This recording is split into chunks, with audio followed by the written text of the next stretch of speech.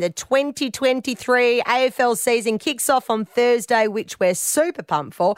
Sunday, though, Freo taking on St Kilda, and one of the young stars joins us right now. Jordan Clark, welcome to the Rush Hour. Hey guys, thanks for having me. Clarky, always a very exciting time of the year heading into round one. From all reports, you blokes have had a really solid pre-season, a healthy list to pick from. It's a good position to be in. Yeah, it is. A bit of competition around the place at the moment, so looking forward to it. Did you have a bit of an interrupted pre-season with a knee injury, did I say? Yeah, just to get out of most of the running early on, that's all I did. So just faked it a bit. That's smart. A little bit of a niggle, but it was all good.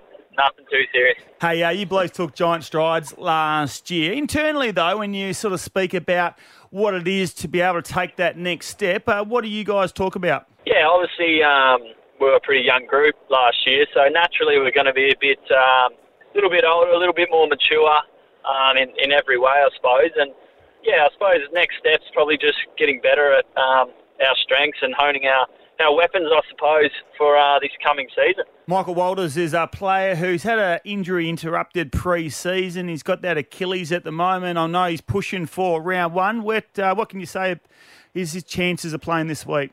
Yeah, Sonny's been really good. He obviously trained yesterday. I think that's when we had training. I actually don't know, but obviously Sonny knows his body very well, and he'll probably have a big say in whether he plays or not. Your new skip, Alex Pearce, has named Luke Jackson a nightmare matchup for defenders. How's he going?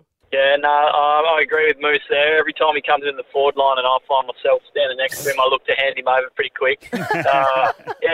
He's just, since he's come to the club, it's just raised a few eyebrows of actually how good he really is and what a special player he is as well. He's obviously a ruckman, he's a big boy, and the way he moves and plays like a midfielder is something that you don't really see too often. So he's going to be really exciting, and hopefully he can string it together and play some very good footy for us. And another guy that's come into the group that's had a big impact, he's now in the leadership group, is Jager O'Meara. Tell us what he's been like to train with so far. Yeah, Jager's been awesome. Obviously, we lost Dave last year, and everyone links Jager to Dave, but I'm purely doing this on a leadership basis, obviously a bit of a more mature head, and yeah, obviously he's been around a while now, Jager, and comes with a lot of leadership, and hence why he's in the leadership group. But I suppose his class around the ball and how well-rounded as a midfielder and a footballer he is has been really cool to see. And he's sort of someone that I didn't really know much about, to be honest. And yeah, getting to play and train with him so far, it's been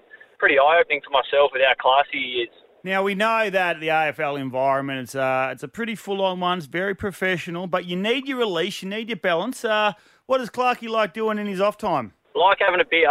Do you? What's your favourite beer, Clarkie?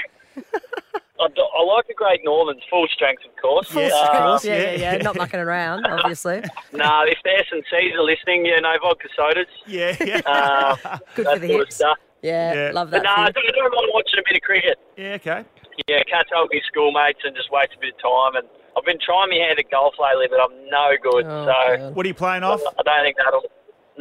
36. 36? You'd be a bandit off that. Well, to be honest, I don't really take it that seriously. Yeah. I'm more of a social sort of golfer. Who's hitting them well at the club at the moment? By all reports, Neil Erasmus has pipped Andy in these handicaps. I think they're around 7 or 8, those two, and they're always fighting. But I think Neil's got him. Sam Sturtway's pretty handy. Sick of hearing how good he is, to be honest.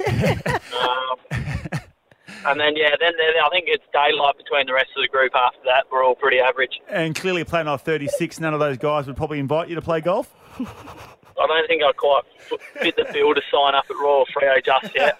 What are you, Embers? What do you play off? No, I got down to about 13 when I was playing, but with 4,000 kids, it's very hard to play golf these days, Clarkie. That is tough. Hey, Clarkie, obviously went to Geelong now. You're back at Freo. What's the best thing about coming home? Just being around my family and my friends.